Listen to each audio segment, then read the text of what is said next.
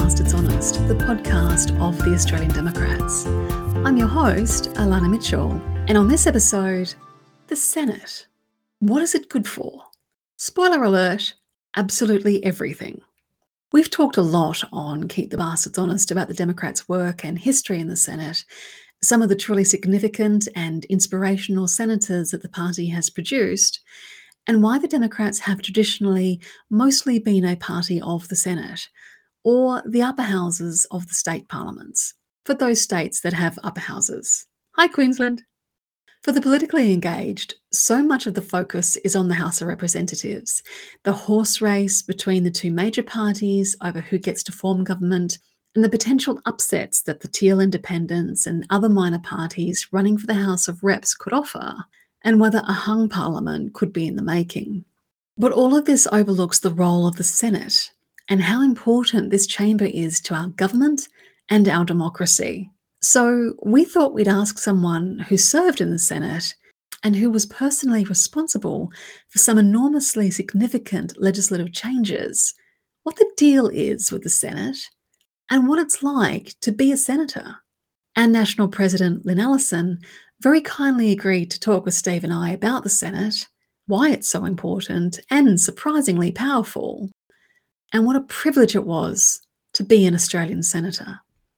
Lynn, Steve and I pay our respects to the traditional custodians of the land upon which we met and their elders past and present. Sovereignty never ceded.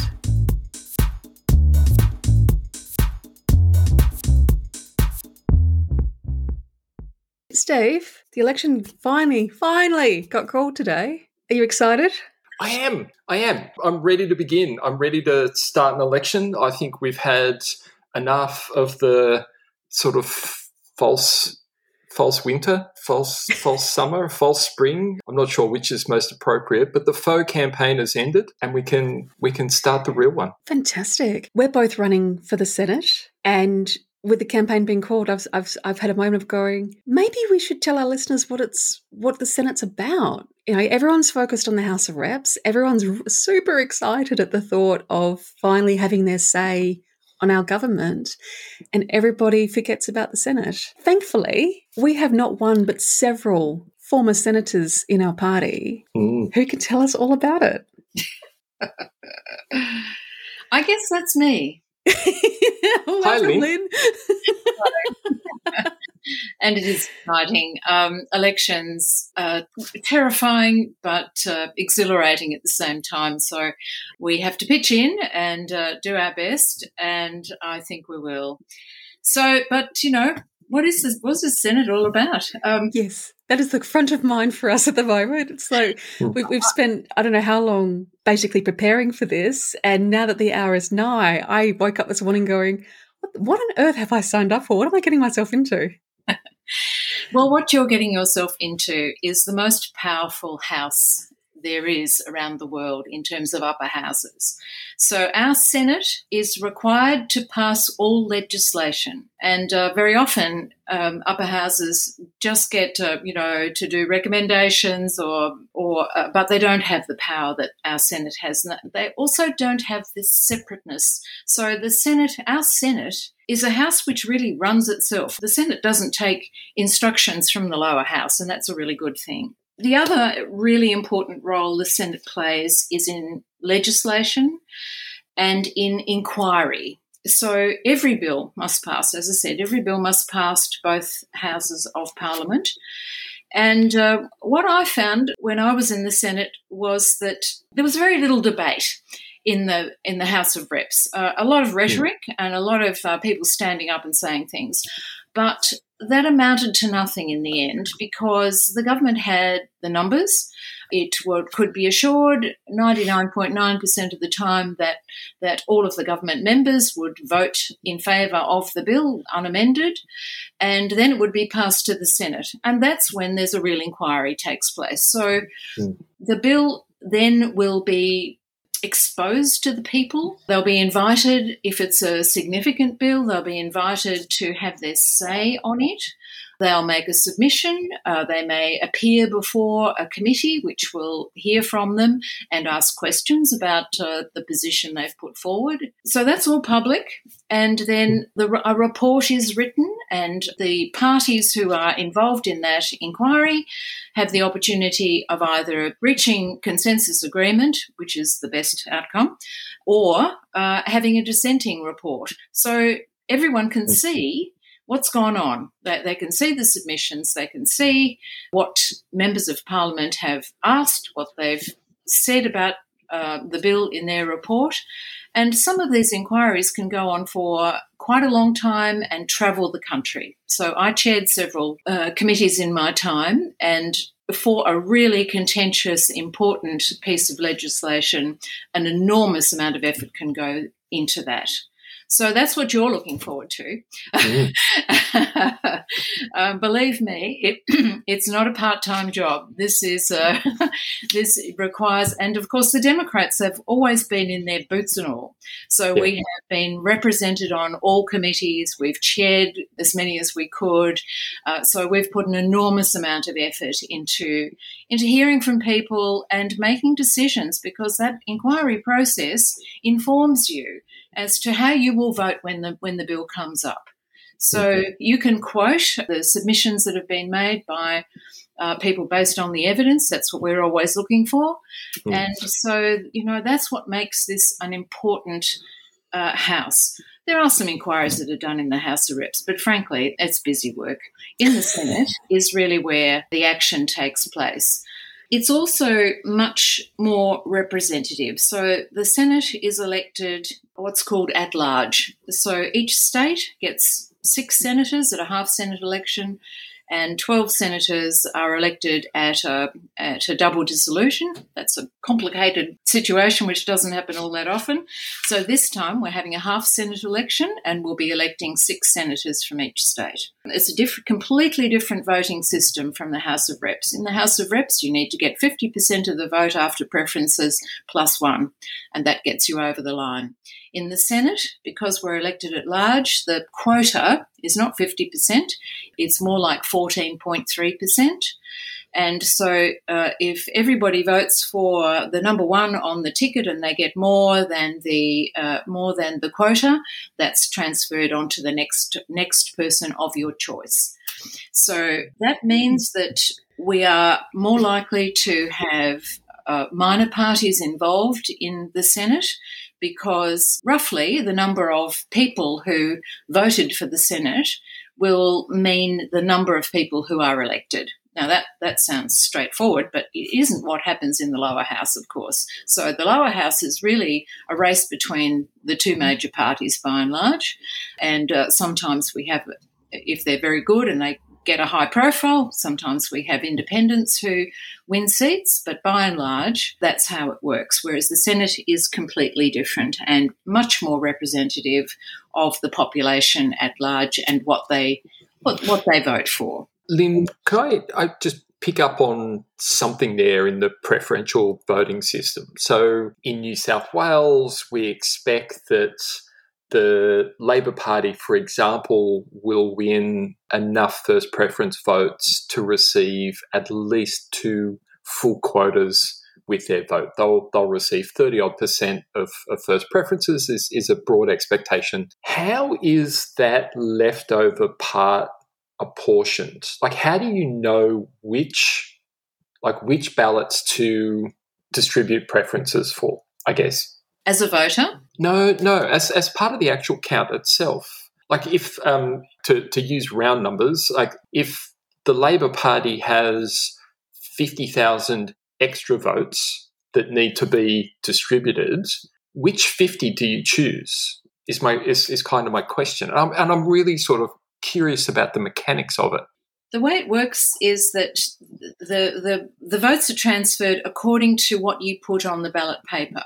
So they follow. You direct the way in which the vote moves. So you will either you'll vote for a group ticket where that's been predetermined, or if you're like me, what you do is go through the entire ballot paper and choose. Yep. So if you do that, you know exactly where your vote will be transferred to. And so what happens is that the smaller parties get exhausted, if you like, first. Yes. So they take the lowest number and it goes back up, if you like, back up to the greater number of votes. And when the vote is transferred, it does lose some of its value. It's a complicated process, and I'm not sure I can even articulate it. But it's all there in the AEC's website, of course. But I think it's a process which has been very carefully worked out that makes sure that we have the most representative elected people. Yeah, I think this year I'll probably be following the Senate count far more closely than I ever have done in the past, for obvious self-serving reasons. And of course, that doesn't happen on election night. We won't know who's in the Senate on election night, and sometimes that can take some time to work through. So it gets fed into a computer, and that spits out the results after a while. But it's a very complicated situation.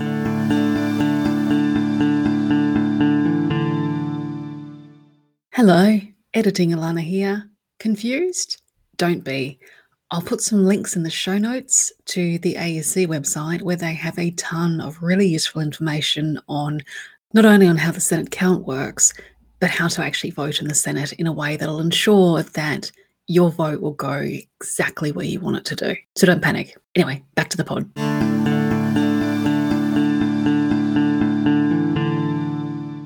However, that said, we now have fewer parties contesting the Senate, thanks to the much tighter requirements to register as a party, as we all know.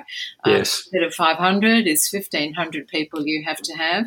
But there will still be quite a number of minor parties, and that's a good thing. So it's good to see that they've come through and been able to fulfil the requirements of being a party. As we did. As we did. I just need to be a little bit smug about that because we smashed it.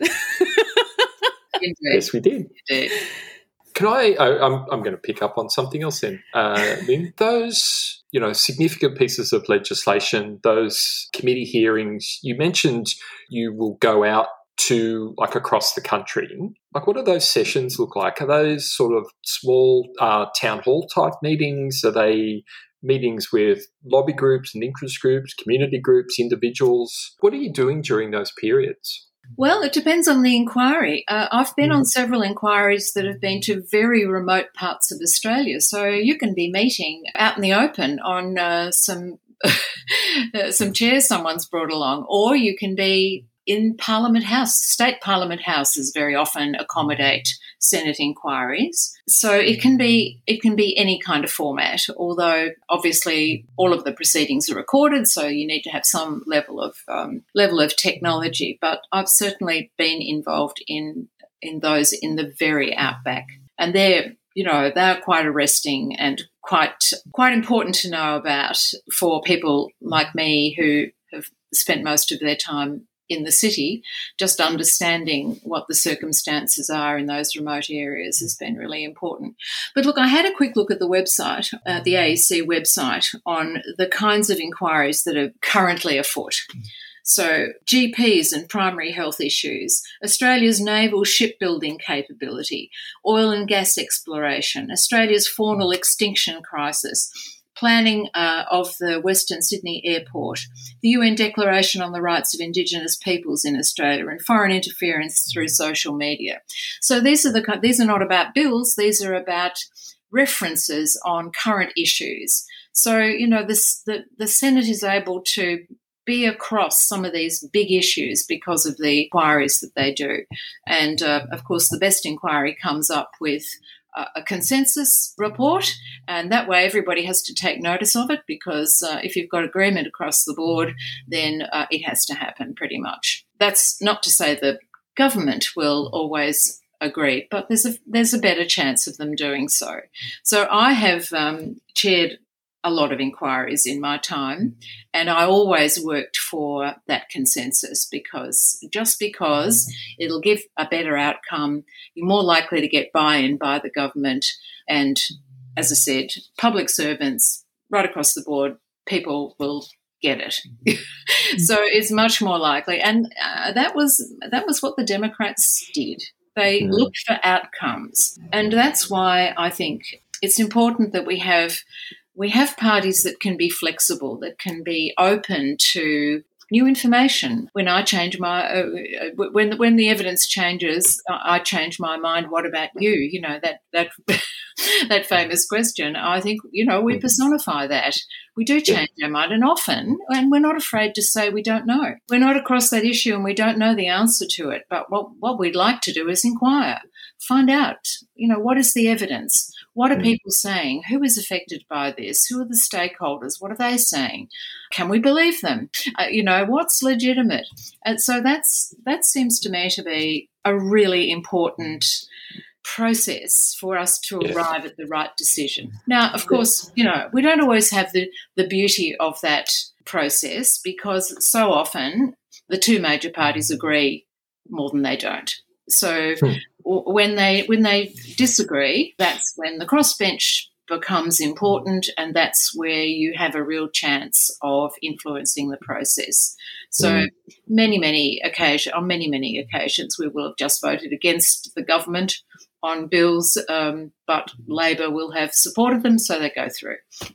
So I think that's a really good reason why the crossbench should have balance of power. The best time, really, for the Democrats was when they enjoyed balance of power in their own right.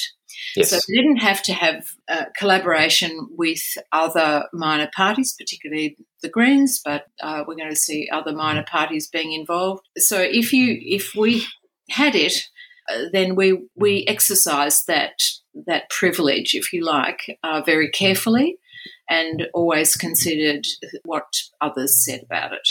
It's an extraordinary responsibility. It is. The Senate surprised me in the way in which people actually work together, especially on inquiries. So you know, and some are politicised. There's no question about that. Sometimes an inquiry will be put up and it's just a bit of a fighting match, and so like nothing substantial comes out of it. But those inquiries where you're looking at issues rather than legislation in particular, they're the ones that actually change people's minds, you know, become the amendments to legislation that gets passed in the Parliament. So that's the amazing thing about the Parliament. And then, of course, private members' bills. They don't often get up, but Democrats have been successful in two of those, which is quite something over time. So tobacco advertising and, of course, RU486, the abortifacient. Oh, yeah. A lot of people after that vote said to me that for the first time they observed the Parliament working as it should. That it's not dominated by the government of the day, and everybody in the Parliament got involved. They all made speeches. They all came for the vote. They all, you know, this was a very serious undertaking, and the outcome, of course, was a very good one. It came up in the ABC's Misrepresented documentary series, which was an extraordinary piece of work from the ABC, and if you haven't watched it, you should. And I remember, you know, seeing archival footage of you standing up in the Senate debating RU486. It was so arresting watching you debating that incredibly important topic in the chamber. And for someone who, I feel sometimes I've stumbled into politics almost by accident, purely driven by my desire to make a difference and to want this country to be better than it is. And it was so inspiring to me to see archival footage of you, you know, in full flight at the height of the Democrats' power. It was incredible. So.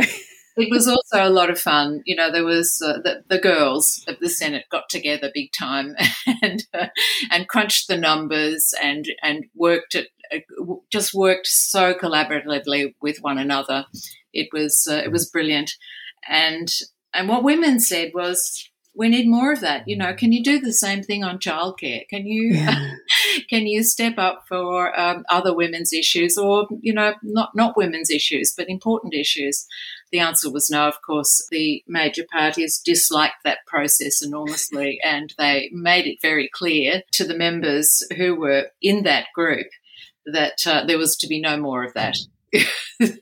And it was a threat. It was a threat to the government. It was a threat to the major parties and their authority over their members. So it didn't happen, which is very sad, but at least we know it can.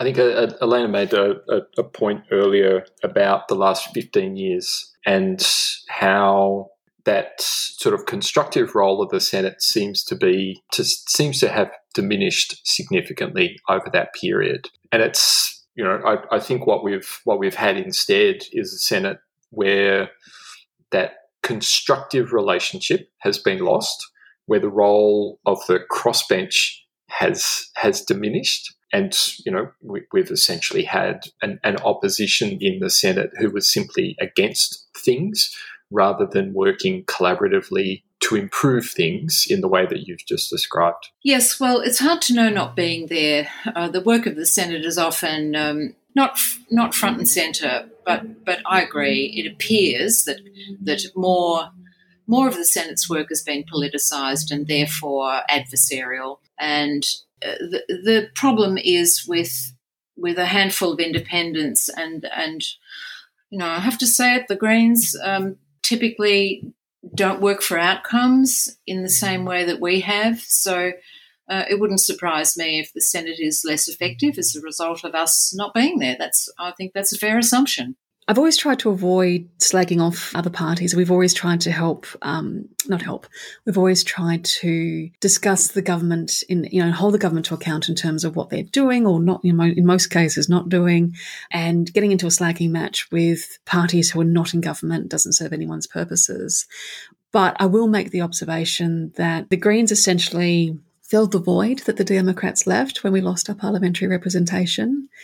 And I think over the last 15 years, purely because they are a different political party, they have a different philosophy, they have a different focus and a different approach to things, they have failed to perform the role that the Democrats did. And I think the government, I think the parliament and I think the country feels that absence. We've had a lot of commentary on social media about how many people just miss the Democrats being in the parliament. And I think that's indicative of the crossbench as it stands and the, sorry Greens, but the Greens in particular, failing to live up to what it was that we achieved. Indeed. And look, there's a role for the Greens, of course, and strong stand on various things is important, but we need balance in the Senate. So we need parties that can go beyond that. We need parties that are more representative, I think.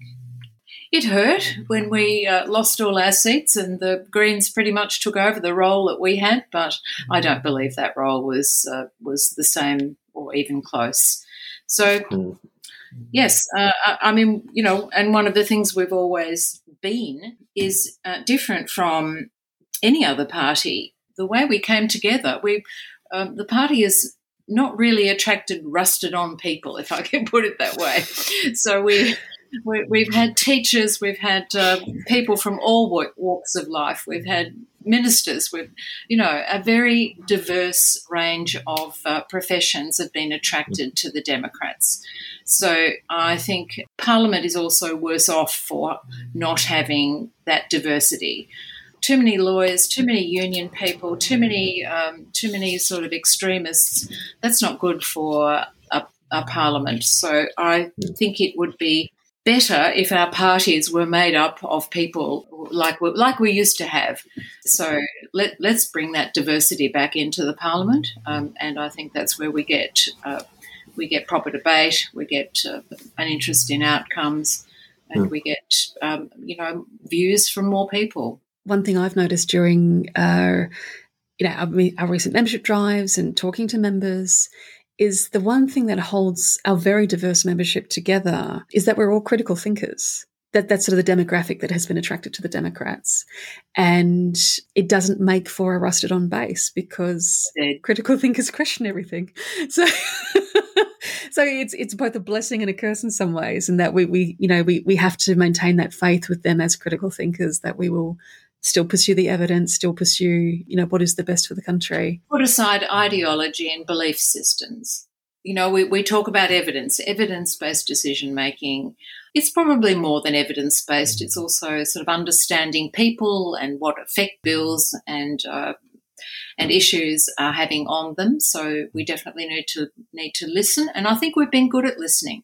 So the problem with the major parties often is that once a decision is made, introduction of a bill or whatever it is, once that decision is made, you've got to stick by it. There's no room for movement, whereas we've always been a bit, well, on the one hand, on the other hand, let's kind of work this out. Most issues are complicated, Lynn. Most issues have more nuance than that. Like Australia and Australians are diverse and rich and complex. I mean, the idea that there are simple answers to these things and that those answers don't change and shouldn't change is a gross oversimplification.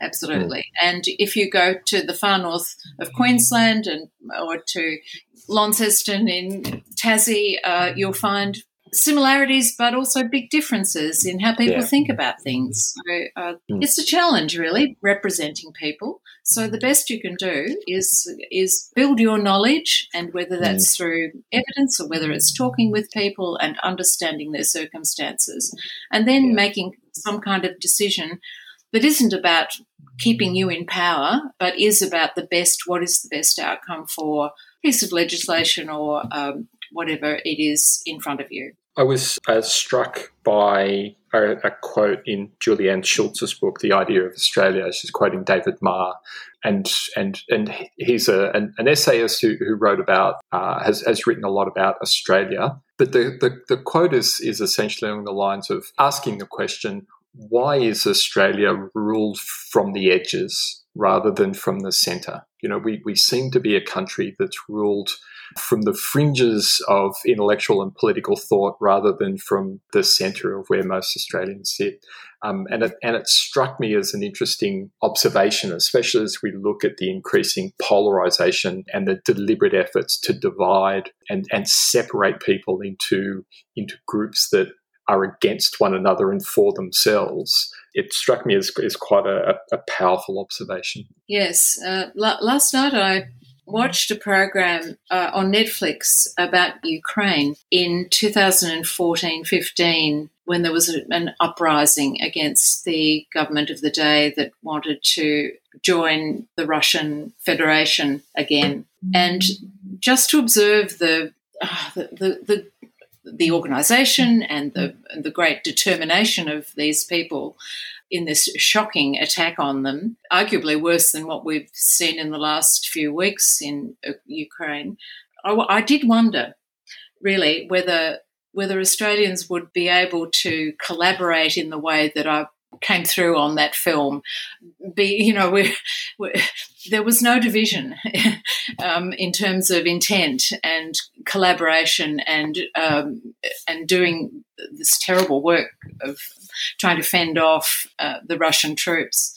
So it's I think you're right in that division. We've had prime ministers that have deliberately tried to divide the country. But John Howard did, whether it was about Indigenous people or whether it was about refugees. So we've had our leaders driving people in different directions. So and not having that unity of purpose or agreement around what should happen. I think we can do much better. We should have better prime ministers than we've had in recent times. They should be capable of rising to the occasion, more of less focused on keeping their own jobs and more focused on bringing the country together. The same is true of the US. How divisive was Donald Trump? I don't think that Scott Morrison is as divisive as him, who could be, but he has been over time, and we've had leaders who think that's the way to behave and that's important for their re-election.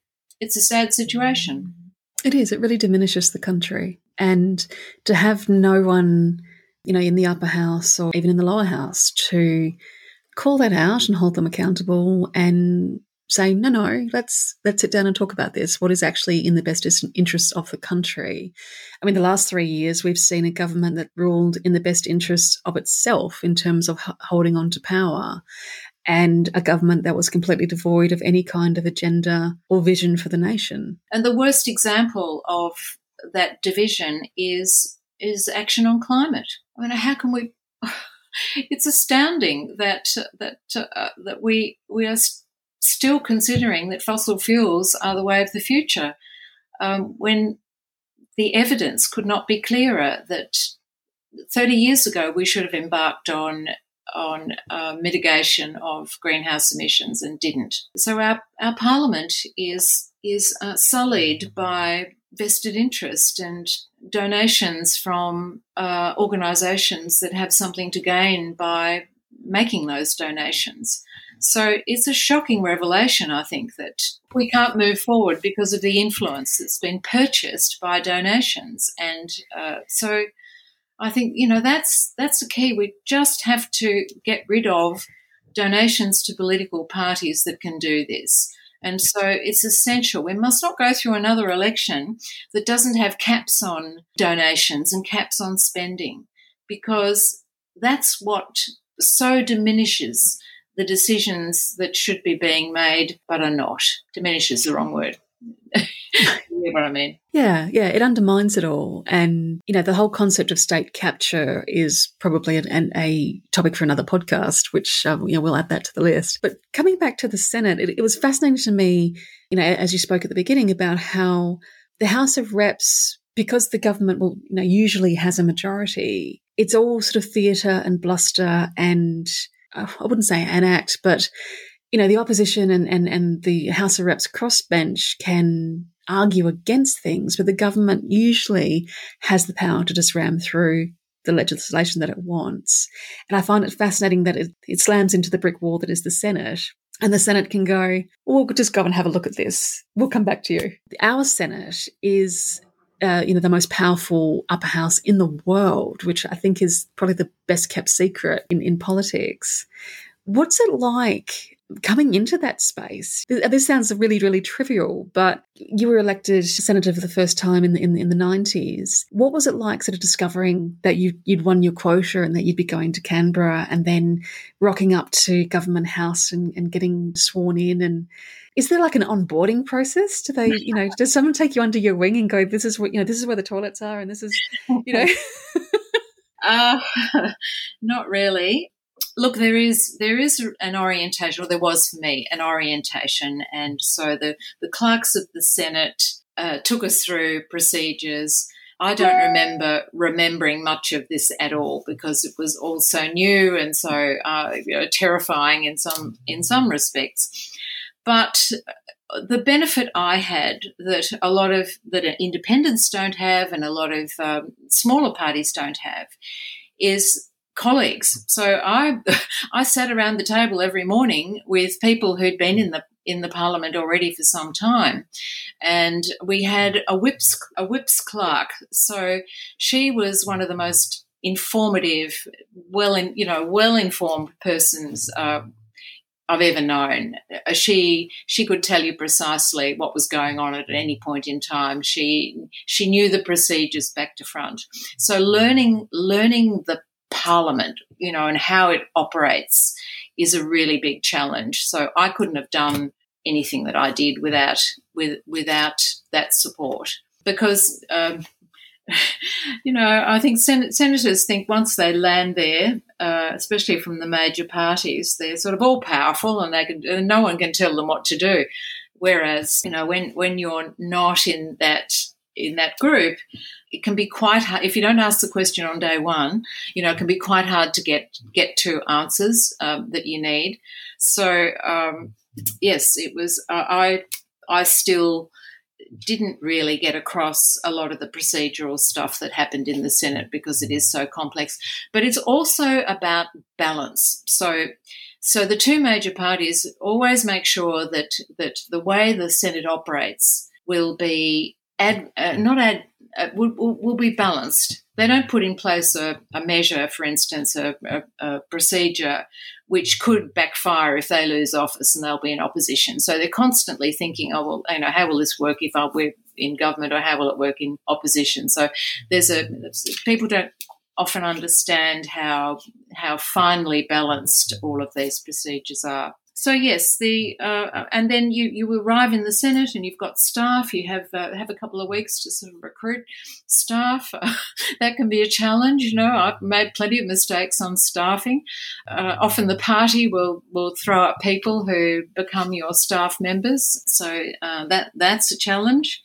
Even finding your way around Parliament is a challenge. It's an enormous building, and getting lost is quite common.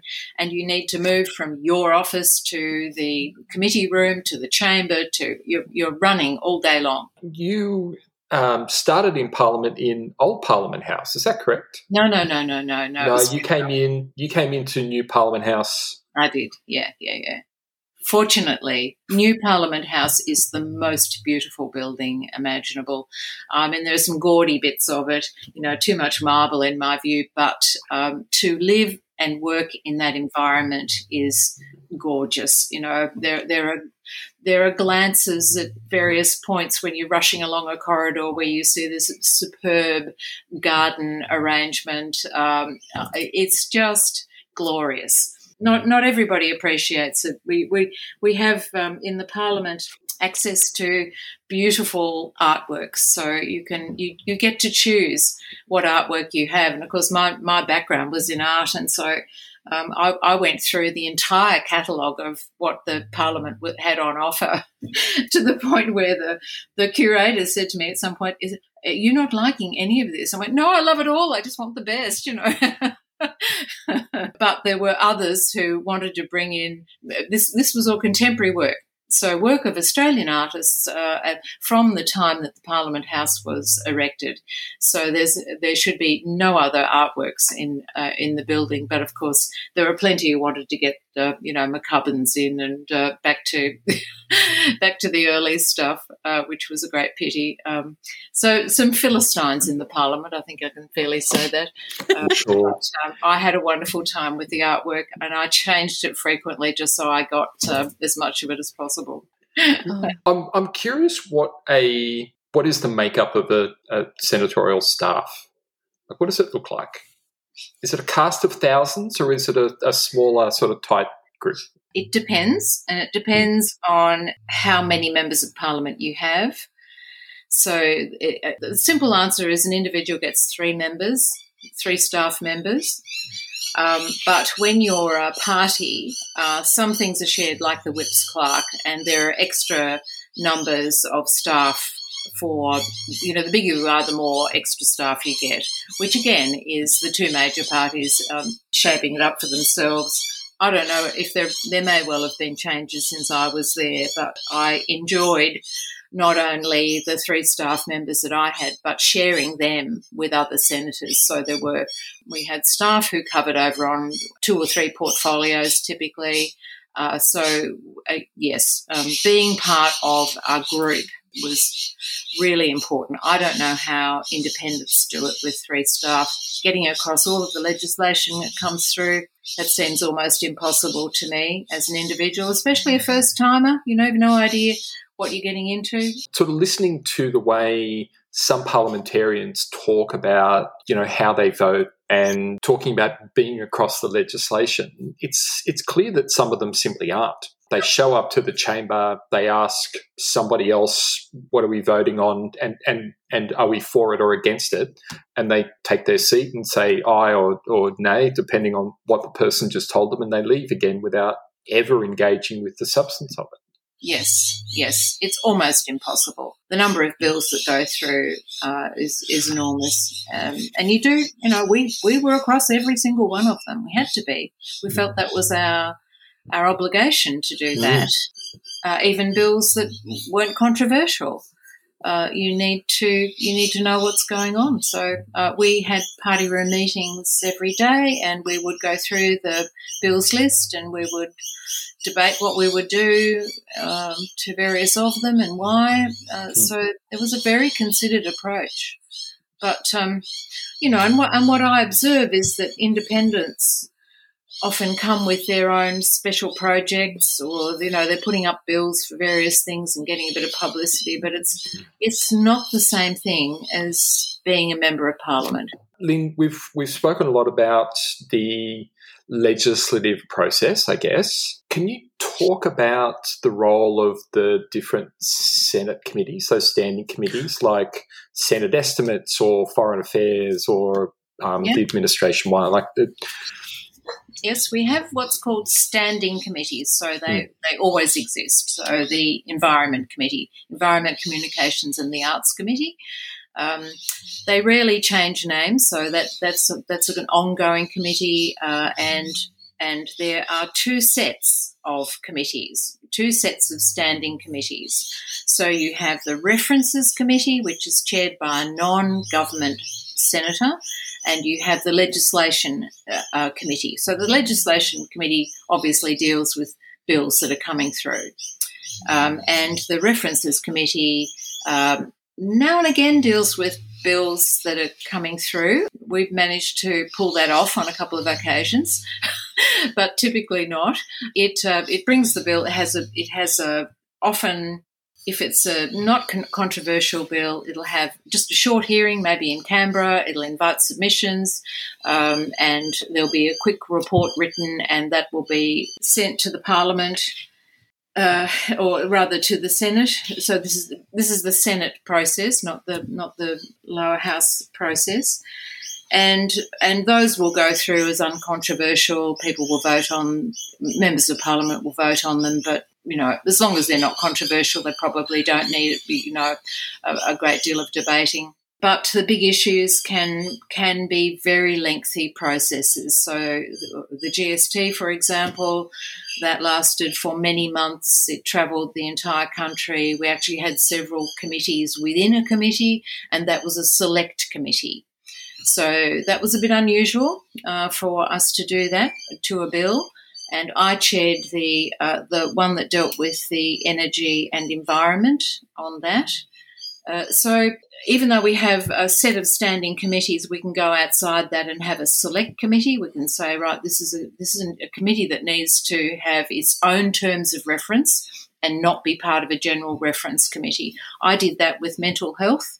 So I'd been working closely with the mental health sector, and at a point in time, I said to them, should we be inquiring into this? And they said, yes, we've given up on the government because they're just not moving on the mental health plan, or it's too high level to be making a difference, or there's not enough money, whatever. And so we embarked on this, and we were able to make it a select committee. The Senate has to agree to everything, of course, but I was able to get that up as a select committee. And at that time, I pretty much said to the major parties, look, I want to chair this, and it's going to get the go-ahead. The timing is right. Everybody thinks it's important that we have an inquiry. So it's either I chair it, or I give it to the opposition, or I give it to the government, depending on who I'm talking to. And so it was agreed that I would be the chair, which was nice. So we had we were able to see that the people who were appointed onto it were interested in the subject and were able to come up with a consensus view. And that's what we did. So we had a completely consensus report at the end of the day. And what happened was that the government sent a little group of high-level bureaucrats to every hearing that we had, so that when the end of the inquiry came and the report was released and its recommendations, the government of the day, Howard government, tabled what it would do in response, and it generated many millions of dollars for the cause. So yes, the answer is the Senate can do pretty much anything it chooses by way of what it inquires into, and I found myself very, very quickly being part of that process. I initiated a housing inquiry. I was only there for 5 minutes, but it was agreed that I would take on housing and we would do an inquiry. So I found myself, right in the thrust of things straight away. So it was a terrific learning process. And it was, one about asking questions of people, getting good answers, all of that. So I was lucky, I think, that I'd been a teacher. So that was that I at least had some skills in that direction. But many didn't. There were a lot of people who didn't really know how to get answers from witnesses, but all part of the learning process that everybody goes through. That's amazing. And Lynn, that process of orientation and getting organised, like the election this year, just announced the election is going to be on May 21. The new Senate sits on the 1st of July. Does orientation take place on the 1st of July, or is that sort of what that 6 weeks is for in the interim? It happens beforehand. Look, yeah, I can't give you the exact sort of timing thing. I think we were brought to Canberra for orientation ahead of actually taking up our seats. We also had to organise offices in our various states, so that happened ahead of time. So we were senators-elect for a period, and so I can't remember exactly how many weeks we had, but it was a few. It's a whirlwind in the first several months. To figure out what it is you're doing, but hopefully we get more than one senator elected. That way there'll at least be company. Yes. And look, it's highly likely that the Senate now has more by way of, I won't say training because most people would reject that idea, but more on offer. I know that I was asked to speak at some new senators' training sessions. So yes, it'll be there, but take good notes. This might be a test of your memory, Lynn, but I remember one of our young Democrats, Bianca, was going through and doing infographics on how Parliament works, basically, and our history in the Parliament. I remember her on one of those infographics talking about how the Democrats actually sort of transformed the way the Senate operated, that prior to Don Chipp and the others sort of barnstorming the Senate in the 1980 election, led by sort of Janine Haynes filling a casual vacancy in 1977. Prior to that, it was sort of referred to the House of the Living Dead, and it seemed a bit non-performative. Can you put any sort of shed any light on that aspect of the history? I wasn't there in those early days, obviously, but Janine Haynes was a trailblazer, and she said to the government soon after she arrived in the Senate, I can't do this unless I've got access to proper research, proper staffing. I will vote against what you put up if you don't allow the process to be more transparent and allow people to ask questions and get answers and so on. So that was really the beginning. And of course, I should have mentioned this sooner. The most wonderful aspect of the Senate is what's called the Senate Library. It's actually not a library at all, although it has lots of books. What it is a research facility, and that's her work. So she was able to persuade the government that we need people who are able to respond quickly, to give me a brief about A, B or C, tell me what's going on with this, and they will say, and when do you need it, Senator? And the answer will be either I need it by this afternoon or I need it in 2 weeks' time or something of that sort. So and so these are the most skillful, highly trained people imaginable, with enormous amounts of knowledge and the capacity to do research and give you a brief at the drop of a hat if you need it. Now, obviously, the brief will be longer and more detailed if there's more time, but that's not always the case. And so that also triggered a lot of other processes which were then made available to everybody. So instead of just having I can't even remember the name of the title of it, but the sort of the bill itself and the explanatory memorandum, that's sort of typical what you get in the Parliament. There would also be a brief from the Parliament about the bill. That was something that her work also delivered. But the Senate is its own house. It makes its own decisions about how much money it needs. It makes decisions about all its processes and procedures. So it is very different from the House of Reps and fiercely independent of it. So it managed to appoint marvelous clerks of the Senate who would be able to write an amendment to a bill for you. In fact, that's one of the big roles of the clerks of the Senate. Clerk sounds like a very, sort of ordinary role, but it's not, believe me. So these are people who you meet with, you go, I really want to put this amendment, or I want to put a private member's bill, and this is what I'm aiming for, and they will help you build that piece of legislation. So yes, our forebears, they're the ones who made the Senate transparent and allowed members of Parliament to be fully informed about what they were making decisions on. So that's a really crucial, I think, aspect of the Senate. Gosh, the more I hear about Janine, the more, She was out there. She was definitely out there. Yeah, Michael Macklin has a couple of astonishing stories about her that he's sort of shared with us on Facebook, and we'll have to get him on the pod to talk more about that. The more I hear about Janine, the more such an inspiration and such a, as you said, trailblazer. Like, she personifies the word. Mm. She was the first female leader of a political party in the country, and a feminist, big time. So she put men in their place in a very clever and funny way. She was certainly smart. Yeah, because obviously she passed away tragically young and long before my sort of political awakening happened. And so having sort of, snippets of stories about Janine and others, every time I hear about Janine, I'm devastated all over again that she passed before I got to meet her and learn from her. So, Lynn, thank you so much. This has been so illuminating, and particularly the learning anew how transformative the Democrats have been, not just as a party, but just in the way our politics operates to transform the Senate the way we did. Dearest listeners, we're running. It's on. It's finally on. The starting gun has been fired. You will have Australian Democrat senators to vote for in your state, and please do. Our young Democrats are working frantically behind the scenes to put together some materials on. So if you are a young person and this is your first time voting, they're going to put some material together to explain how voting works.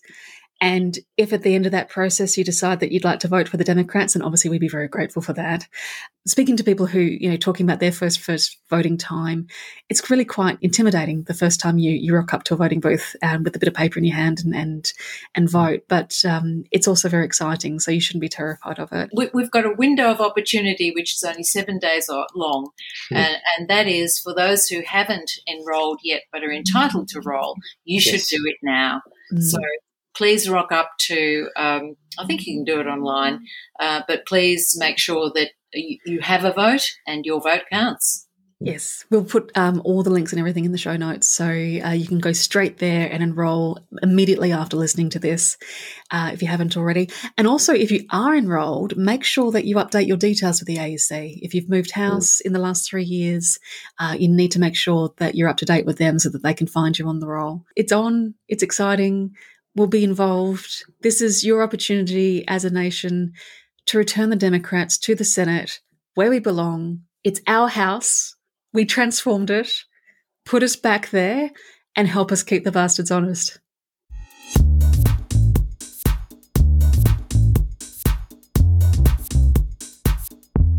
Thank you to Lynn for another tour de force in sharing her wisdom and knowledge. I did some research after we recorded this, and from what I can determine from the very helpful Australian Parliament website, senators now get 4 staff members. So things have changed a little bit since Lynn served as a senator. But the power and significance of the Senate remains unchanged. What really surprised me in talking to Lynn was discovering the many different ways that a minor party or even a single senator can influence and change the country through their work in the Senate. Lynn's example of heading up a select committee on mental health in response to government inaction then led the government to not only respond to her findings, but to spend millions of dollars addressing the problems her committee's inquiry uncovered, all without passing any legislation or being a member of the government, or opposition for that matter. If you've ever wondered what is the point of having minor parties or independents in Parliament, that's part of the answer. Very importantly, the electoral rolls close at 8 p.m. local time on Monday, the 18th of April. So if you need to enrol, or if you know a young person who needs to enrol, go straight to the show notes and to the link to the AEC website I've put there and get yourself signed up.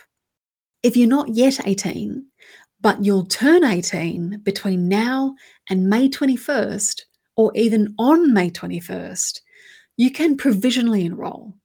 And once your time on this planet ticks over on the magic 18-year milestone, you'll be able to vote. And more importantly, get your democracy sausage.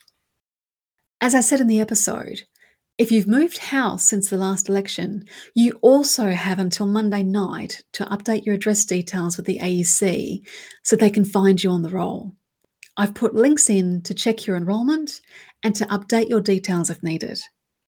If you don't manage to get your address details updated in time, don't panic.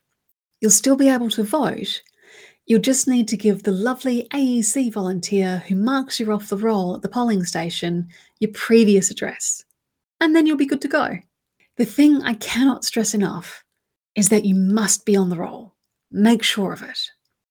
And once you're enrolled or updated and ready to vote, we'll be here for you to vote for in the Senate. In my case, and Steve's case, quite literally. Steve has been endorsed as the lead Senate candidate for the Democrats in New South Wales, and I've been endorsed as the lead Senate candidate for WA. We have candidates in Queensland, Victoria, and South Australia as well, and you'll be hearing from them soon. You can help send Steve and I to Parliament and help return the Australian Democrats to our home, where we promise we will take up the important work of our Australian Democrats' forebears and keep the bastards honest. Keep the Bastards Honest is brought to you by the Australian Democrats. This episode was edited and produced by me, Alana Mitchell. If you'd like to keep in touch, you can find us on Facebook, Twitter, Instagram, YouTube, and LinkedIn by searching for Australian Democrats. And you can see what we stand for, what we value, and what our policy positions are at our website at democrats.org.au. Until next time, thanks for listening.